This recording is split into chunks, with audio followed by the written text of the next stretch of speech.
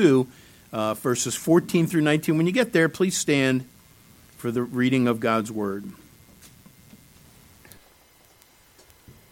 All right, Jeremiah chapter 2, beginning in verse 14. God challenges Israel through Jeremiah, and he says, "Is Israel a servant? Is he a homeborn slave? Why is he spoiled?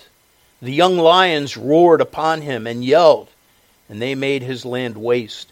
His cities are burned without inhabitant. Also the children of Noph and of Taphanes have broken the ground of thy head. Hast thou not procured this unto thyself, in that thou hast forsaken the Lord thy God, when he led thee by the way? And now, what hast thou to do in the way of Egypt, to drink the waters of Sihor? And what hast thou to do in the way of Assyria, to drink the waters of the river? Thine own wickedness shall correct thee, and thy backsliding shall reprove thee. Know therefore and see that it is an evil thing and bitter, that thou hast forsaken the Lord thy God, and that my fear is not in thee, saith the Lord God of hosts." May God bless his word, and let's bow in prayer. Father, thank you for the things that were written aforetime, as Paul said in Romans, that they were written for our learning, that we through patience and comfort of the Scriptures might have hope. And that simply clearly tells us, Lord, that we need to study your word, we need to study the Old Testament, and that there are so many things in here for us. And they were written for us, yes, to Israel, but we will benefit if we will, through patience and comfort, study and seek you through the Scriptures.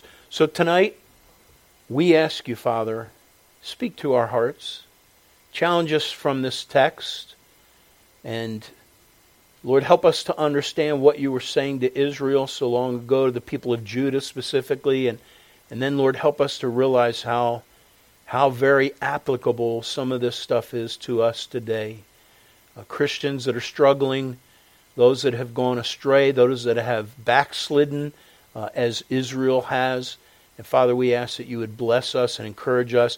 And for those, Father, that are really seeking to draw near to you, to have and cultivate a relationship with you on a regular basis, I pray that you would just strengthen the ties, their heart ties to you, strengthen us and our relationship to you and our love for you, and affirm the things we are doing, just to allow us to continue to yield to you. Thank you for your provision.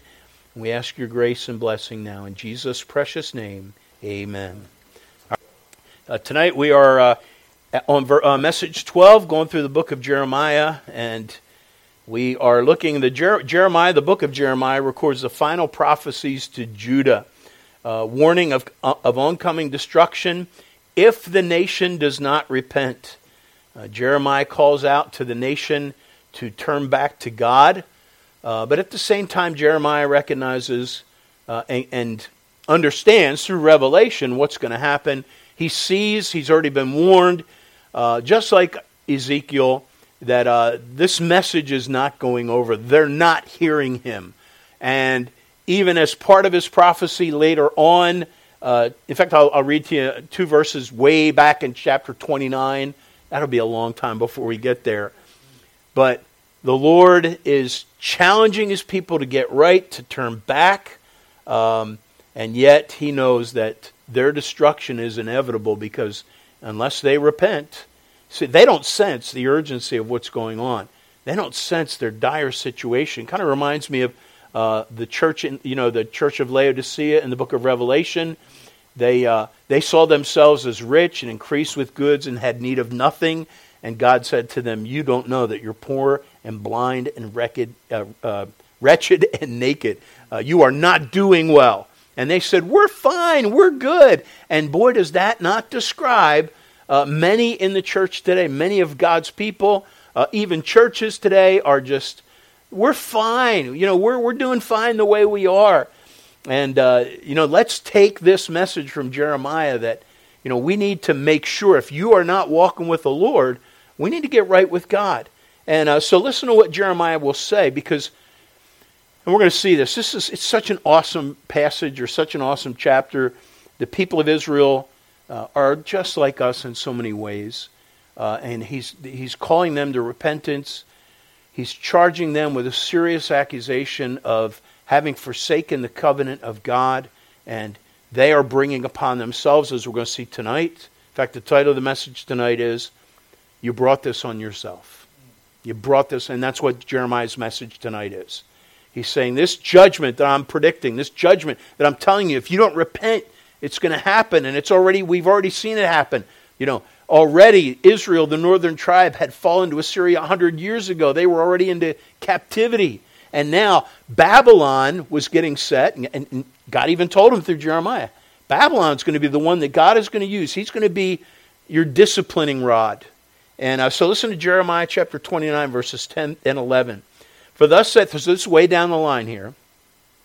For thus saith the Lord, that after 70 years be accomplished at Babylon, I will visit you and perform my good work toward you in causing you to return to this place. For I know the thoughts that I think toward you, saith the Lord, thoughts of peace and not of evil, to give you an expected end. So he recognizes that they're going to go through this. God's going to end up disciplining them. And it does happen. Babylon comes, 586 BC, brings them into captivity. But then, and it's even predicted here, after 7 years accomplished, I'm going to bring you back to the land. Of course, that's the books of Ezra and Nehemiah, and some other of the minor prophets as well. But for now, this is where they're at now, is they're getting ready to be punished by Babylon under King Nebuchadnezzar. And most of this book is Jeremiah warning them to get right with him. And it reminds us that this is all, God is dealing with them as sons. He will be chastening them. He does the same to us, doesn't he? Remember the nature of chastening. I'm so reminded of Hebrews 12. I think I referred to it last Sunday. Hebrews chapter 12 and verse 11. It says, now no chastening, no punishment, no discipline, no chastening for the present seemeth joyous, but grievous. That's an understatement, isn't it? It's not fun to be disciplined. But then the writer of Hebrews says, nevertheless, afterward it yieldeth the peaceable fruit of righteousness unto them which are exercised thereby. Any parent that loves their child is going to discipline them. I remember, I've been thinking a lot about my mom and dad, and we've been reminiscing. By the way, thank you folks for praying for my dad. He had a good day today. He was cognitive and able to understand. My mom came. My brother and sister-in-law drove many hours yesterday, and they were able to come and visit with him today. They're going to be with us for a while. I look forward to seeing them. But he had a good day, and my mom was there and spent a good amount of time. So we've been talking with the siblings a lot about growing up, and it brought back a memory that I remember. You're not going to believe this, but I disobeyed my mom one time, just once. And I still remember, I was a young kid, I still remember her chasing me around the dining room table with a wooden spoon. And that's my memory. I just remember me running around the dining room table, and she was running after me. And I want to say, I don't think she caught me. Now, I probably saw that as a very, she never caught me. Now that I look back at it, I wish she had caught me. Israel is running from God. They really are. They're running from God. And he's chasing them. A parent that disciplines their child loves them. Now, when you're being disciplined, when God disciplines us, it's not joyous, it's grievous. But the end is always in sight. Nevertheless, it yieldeth the peaceable fruit of righteousness. And as Jeremiah 29 says, God has thoughts for us, not of revenge, like I am so mad at you, all I want to do is punish you forever.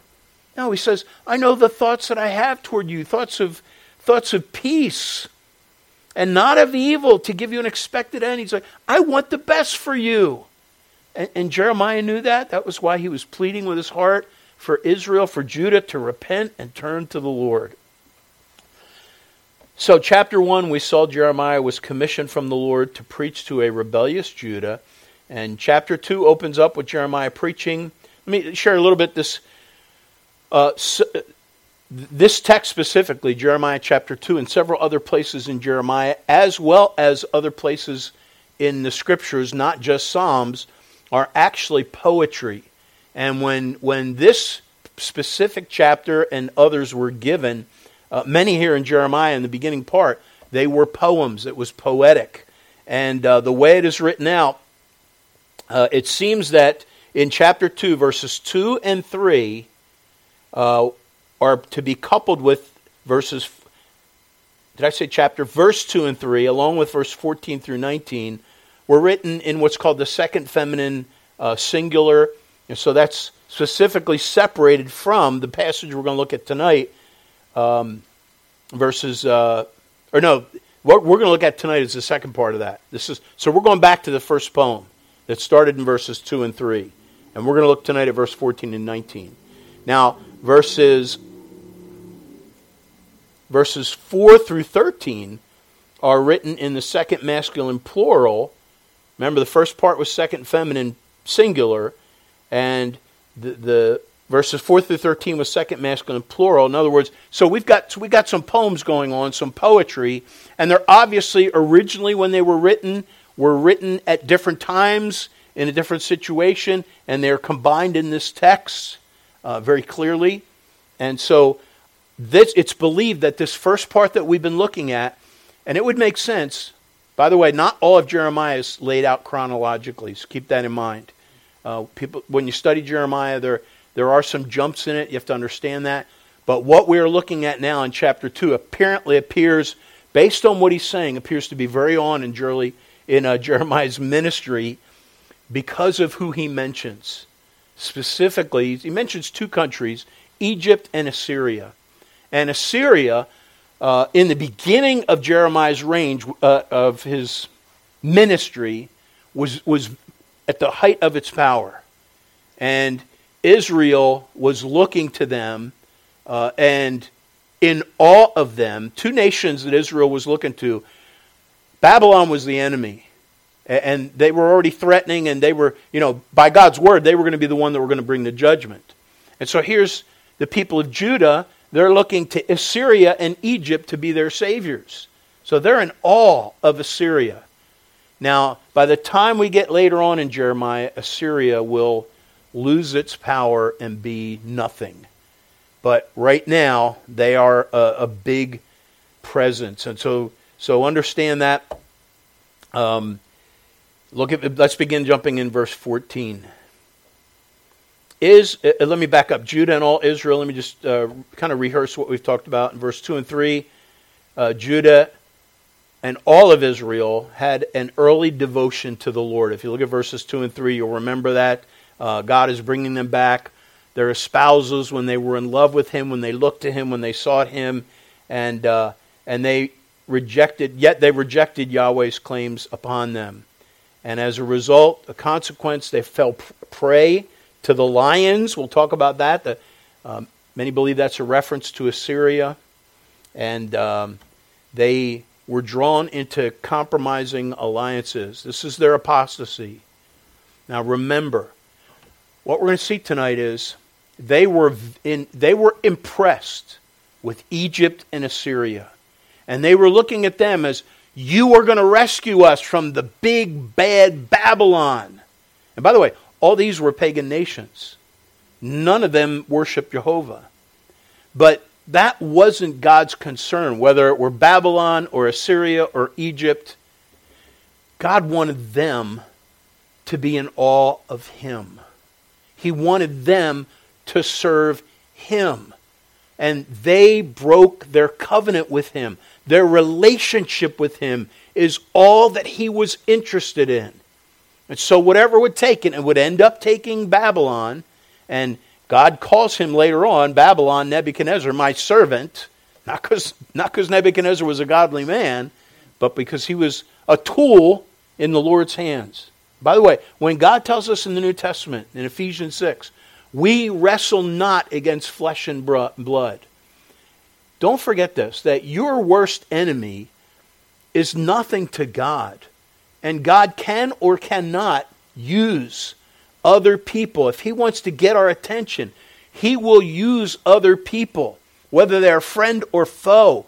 He will use them to work in our lives if he's trying to get our attention. But you and I, we're not wrestling against flesh and blood. And so if you think your problem is your boss or a coworker or a neighbor or a family member, if you think they're my enemy, understand how God works. They're not the enemy. God is using people in our lives so that we might become like Christ, so that we might walk with the Lord. And that's no different here. So look at verse 14. Jeremiah starts out, he says, "Is Israel a servant? Is he a homeborn slave?" Now what is Jeremiah asking? What is God asking? Is Israel a servant? A homeborn slave? And so let's go back to this word in Masoretic text, which is what the King James was translated from. The Hebrew word that's used is ebed, and it's what's called a house-born slave. And it was one who was born in the household. So here's how slavery worked back in this time. Normally, a slave was bought. So if a rich person went out, they'd buy a servant, a slave, and then that person, sadly, became their property, and they were bought. They were free, they were bought, but then every child that is born while that slave is serving under that master, every child that is born to them automatically becomes the property of the master. And so this is what Jeremiah is talking about. He says, is Israel a servant? Is he a homeborn slave?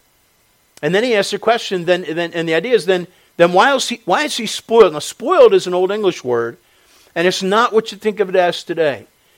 Israel was a spoiled brat, like we talk about children that are spoiled. Spoiled here is specifically a war term that talks about plundering, pillaging, the spoils of war. That's what this word has the idea of. And what Jeremiah is saying is many believe, and there's a lot of debate about this, but many believe he's using the northern tribes who had already been brought into captivity by Assyria, remember, over 100 years ago. Their brothers, their fellow Israelites, all of the northern kingdom was brought to Assyria, and they were now in bondage to Assyria. And now you've got the two southern tribes, Judah, and some stragglers. And now God's challenging them. Like, you'd think they have the biggest example of, look what happened to your fellow Israelites. And, here you are, it's like you're the freeborn, and yet you're going to become plunder. They're going to come and they're going to take you away when you're not in slavery technically right now, but you are becoming, in the way you're acting towards Egypt and Assyria, you are, why is he spoiled? Why are you going to be, you're plunder because of you've already surrendered. You're already a servant in your mind to Assyria and Egypt. And this brings out a great point that, Israel is free. At this point, Judah is still free. But because of their devotion, or let me put it this way, because of their lack of devotion to Jehovah, to Yahweh, because of their lack of respect, they were not in awe of Yahweh, but they were in awe of Assyria and Egypt. And the Bible tells us, even in the New Testament, 2 Peter 2:19, of whom a man is overcome, the same is he brought into bondage. And Romans 6:16 says, know ye not that to whom ye yield yourselves servants to obey, his servants you are to whom you obey? In other words, they were already defeated because of forsaking Jehovah and being enamored by these other nations, as they were going to be and remember this term, it's throughout Jeremiah, they were going to rescue them. And this is the term that's used in the Hebrew over and over again, initially, already in the first chapter. I'm the one that rescued you from slavery in Egypt. I rescued you. And now, and he wants them to look to him. He wants them to let's get back in a right relationship. And I'm going to judge you. And instead, they're so enamored with Egypt and Assyria. And so he brings that up. But I want to challenge you because the point, in fact, Jeremiah will even say, let's look at this because who knows how far we'll get here. But he says, verse 17. Actually, look real quickly, look at verse 16. Also the children of Naph. You see that Naph and Taphanes. Naph is another name for Memphis, which was the ancient capital of Lower Egypt, near modern Cairo. And Taphanes was... What was Taphanes? Taphanes was the Greek Daphne, and it was another river in northeastern Egypt. So first he's addressing this when he says, let's go back to the text here, Jeremiah. When he says, the young lions roared upon him, many believe that's Assyria, and yelled, and they made his land waste, and his cities are burned without inhabitant. Also the children of Naph and Taphanes, that would be Egypt, have broken the crown of thy head. They've cracked your skull, would be the way we would word that today. But now look at verse 17. He says, hast thou not procured this unto thyself? How would we say that today? Haven't you brought this upon yourself? This is Jeremiah just saying, listen, this is one of those things where what you're going through and what you're headed towards is something that is because it's your responsibility. You have brought this on yourself. And he's still in a spot, he's still in a position where if they would just listen to what he was saying, this was, in fact, every moment that Jeremiah was in this preaching phase of calling them to repentance was God extending, as mentioned in Scripture by another people, he was giving them space to repent. That's very characteristic of our God. He gives us space to repent. And so although the judgment is coming, they've provoked God, he's already said, okay, this is what's going to happen. Jeremiah is their last chance. And so the weeping prophet, the tender-hearted man who loves Judah and who is broken for them is going to be sent by God as God's last crying appeal to these people. But the bottom line is, and again, this is such a powerful verse, and I want you to take note of this. Verse 17, hast thou not procured this unto thyself? You brought this upon yourself. If thou hast forsaken the Lord thy God when he led thee by the way. You have forsaken me. I've come to realize, in fact, the more I think about this, I preached a message quite a while ago, but not too long ago, called Self-Inflicted Emergencies. There are things that you and I, in fact, an emergency is, let me give you the definition of an emergency. An emergency is a sudden, unforeseen crisis that requires immediate action. Get that again, because Israel was preparing to have an emergency. Something was going to happen. A crisis was at hand. But again, maybe it was an emergency, because the definition of an emergency is a sudden, unforeseen crisis that requires immediate action. Now, sometimes things happen to us that are emergencies. There are some things that you and I cannot foresee. We really can't anticipate it. But there are many times, folks, where if we'd be honest with ourselves, we could have known. The Bible says in Proverbs, the prudent man, that's another word for wise or noble, the prudent man foresees the evil and hides himself. In other words, God expects his people to prepare and to anticipate consequences of our actions. And there are certain things. Let me just share an example with finances. I had to learn this lesson the hard way. When we were early married and I did not have good spending habits, we had emergencies quite a lot. The car broke down. the car broke down. The car died. And that was an emergency. I don't know. When I first bought my car, I guess I expected that it would never break down. Right? Because I was driving it that way.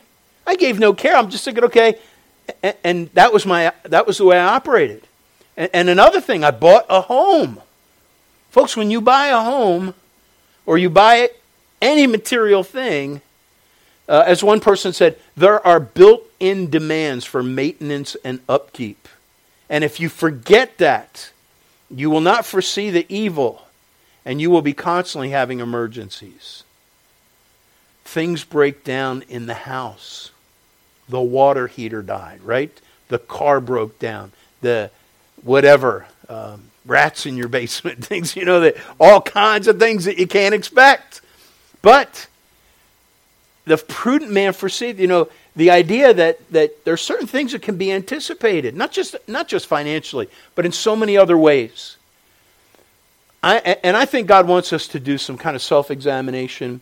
I have learned, and it took me a long time to learn, I've shared this, I do not journal, and I really want to, but I do keep records. I keep records of, and dates in calendars of significant events, significant challenges.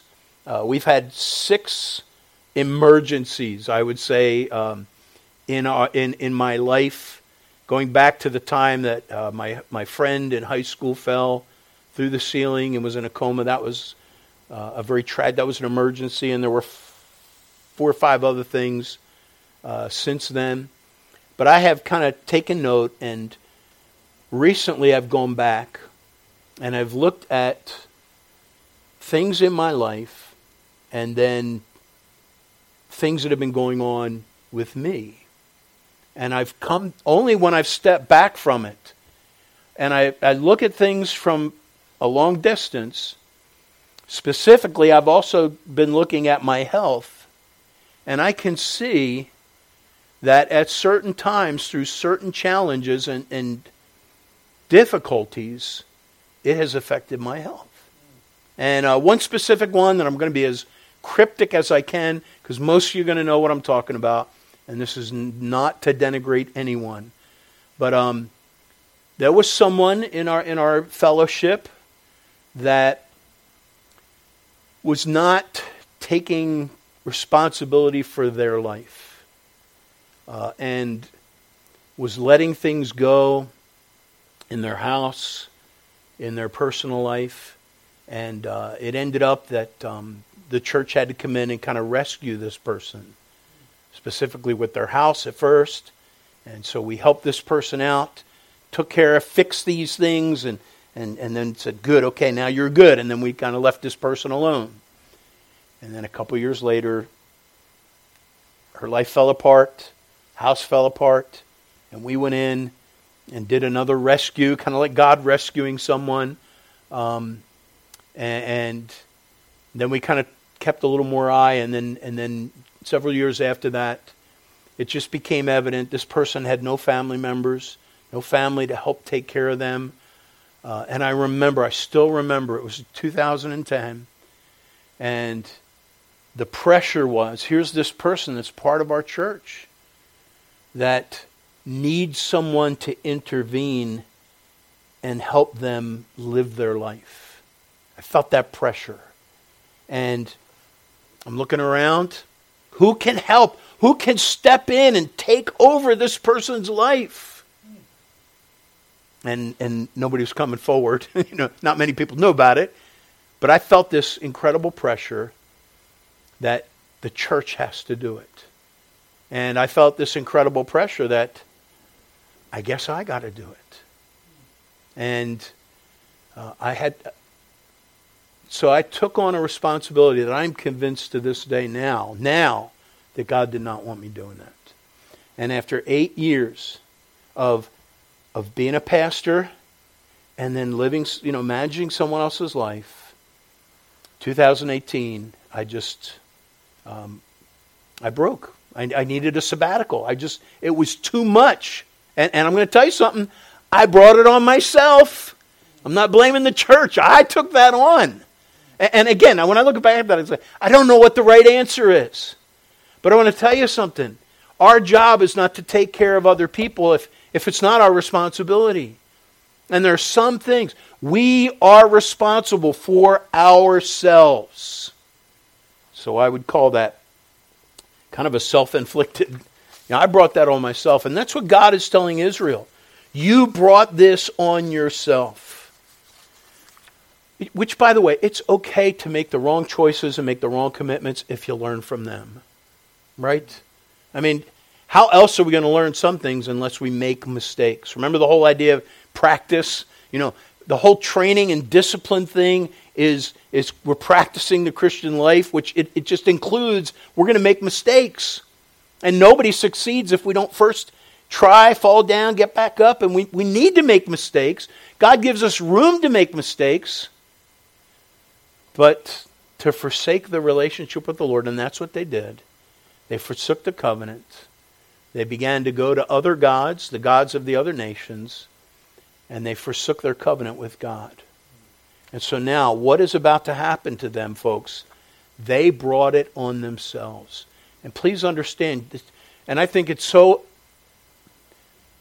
important that we understand that God did not send one of the other prophets that he had sent earlier. Some of those other prophets, Ezekiel, some of those other prophets were, boom, they'd lower the boom. They didn't have any problem. Judgment's coming. Now Jeremiah was the last prophet to come before Judah would fall, and he is the weeping prophet. God's like, okay, I got a special assignment. I want a really tender-hearted guy. I want a guy that's going to weep, that understands what I'm going through because I love these people and they're walking away from me. Jeremiah. So before Jeremiah is born in the belly, he says, all right, I know you're going to be the guy. So he sends Jeremiah, the weeping prophet. So again, verse 17, hast thou not procured this unto thyself, and that thou hast forsaken the Lord thy God when I led thee by the way? Verse 18, and now what hast thou to do in the way of Egypt to drink the waters of Sihor? That's another word for the Nile.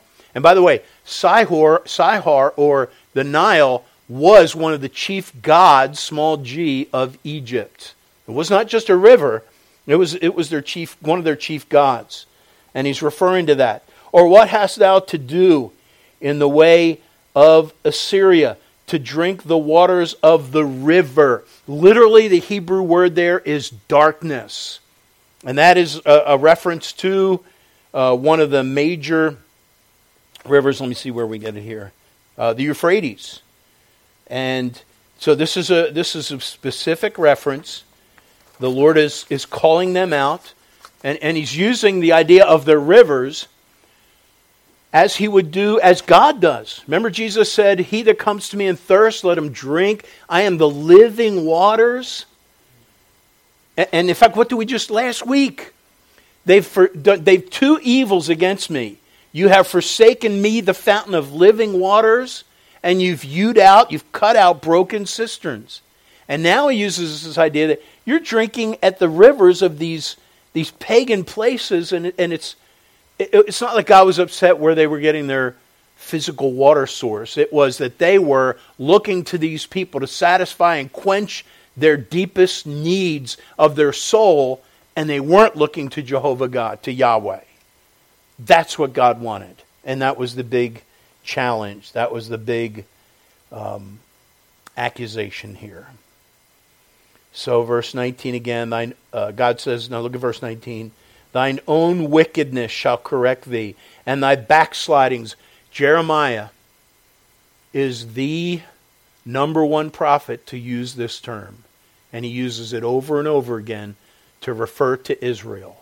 Maybe because he was the last one to be the last trumpet call to Judah. But he uses this word many, many times. And we're going to see it a lot. This idea of backsliding. And thy backsliding shall reprove thee.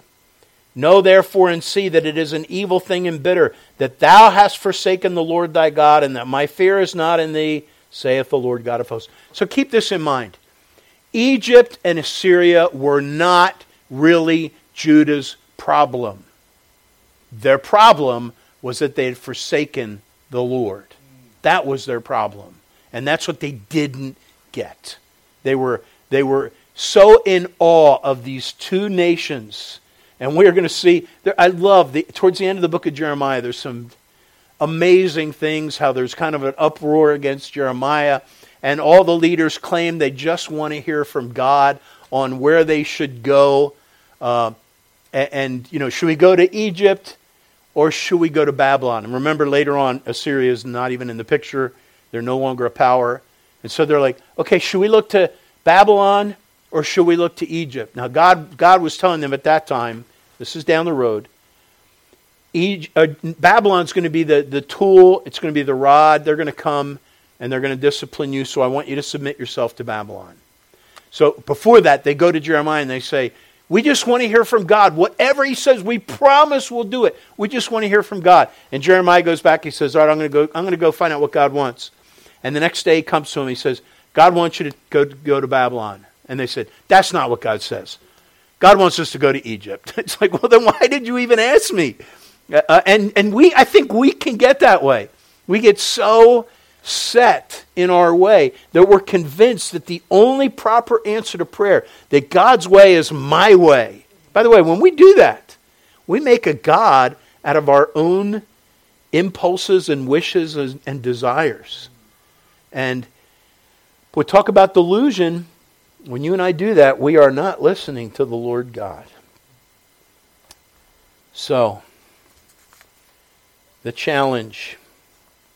Again, verse 19, thy own wickedness shall correct thee, thy backsliding shall reprove thee. Know therefore and see that it is an evil thing and bitter. And again, this is the accusation that thou hast forsaken the Lord. You brought this on yourself. Many, many years ago, I preached a message called The Reproofs of Life. And we happen to have two ladies, one that I'm going to mention, two ladies that had just started coming. In fact, this might have been this one gal's first time at our church. And I was preaching on the reproofs of life. How that sometimes God will allow problems in our life to draw us back to Him. I don't remember exactly all that I said, but I laid out how, it was obviously talking about discipline and chastening, the chastening hand of God. It's done out of His love, so He comes back. And that dear lady wrote me the most precious letter because it was the timing of me preaching that and what God was doing in her life. She was a saved lady that had moved off to England, and she had grown up in a fundamental Baptist church. She knew the Scriptures, but she had kind of gotten away from the Lord. And she had gone through a very difficult divorce, things that happened where she lost her house. She was experiencing the reproofs of life as I was preaching on it. And I still have the letter. And it's the most precious letter where she just bore her heart. She said, Pastor, you just described me. I was away from the Lord. And I thank you for preaching that. And that was Sarah Cocciardi. And she, from that time to the time the Lord took her home, she walked with her Savior and was a dear blessing to this church. What a blessing that God loves us.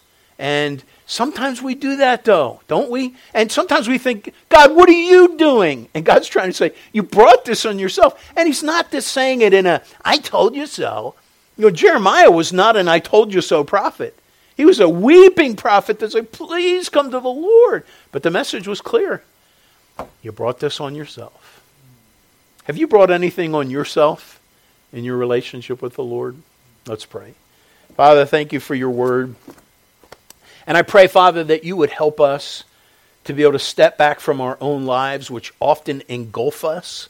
And sometimes we can't see the trees through the forest or the forest through the trees, whatever that is. Lord, help us to see you in what's going on in our lives. And instead of woe is us and having a pity party and the me monster, Father, help us to see that it is your loving hand. If we are straying from you, like Judah was, Father, it's hard to penetrate a rebellious heart. It's hard to reach someone that has been hardened by sin. And yet, Father, the message is clear that when we are away from you, repentance is the answer. the only answer. And Father, that you are a loving Heavenly Father that takes us back and is just longing for us, loving us. And he whom the Lord chastens, he loves. And Lord, we thank you for that love. Thank you for not letting us stray. Thank you for those times when you make us miserable, when we are out of fellowship with you. And Lord, help us to allow that to cultivate a consistent, close walk with our precious Savior, being cleansed regularly through the blood of Christ. We thank you. In Jesus' precious name, amen. All right, let's take our hymn books out. Let's turn to hymn 564. It's been a theme in my wife and I lately have been talking about this verse, this song a lot.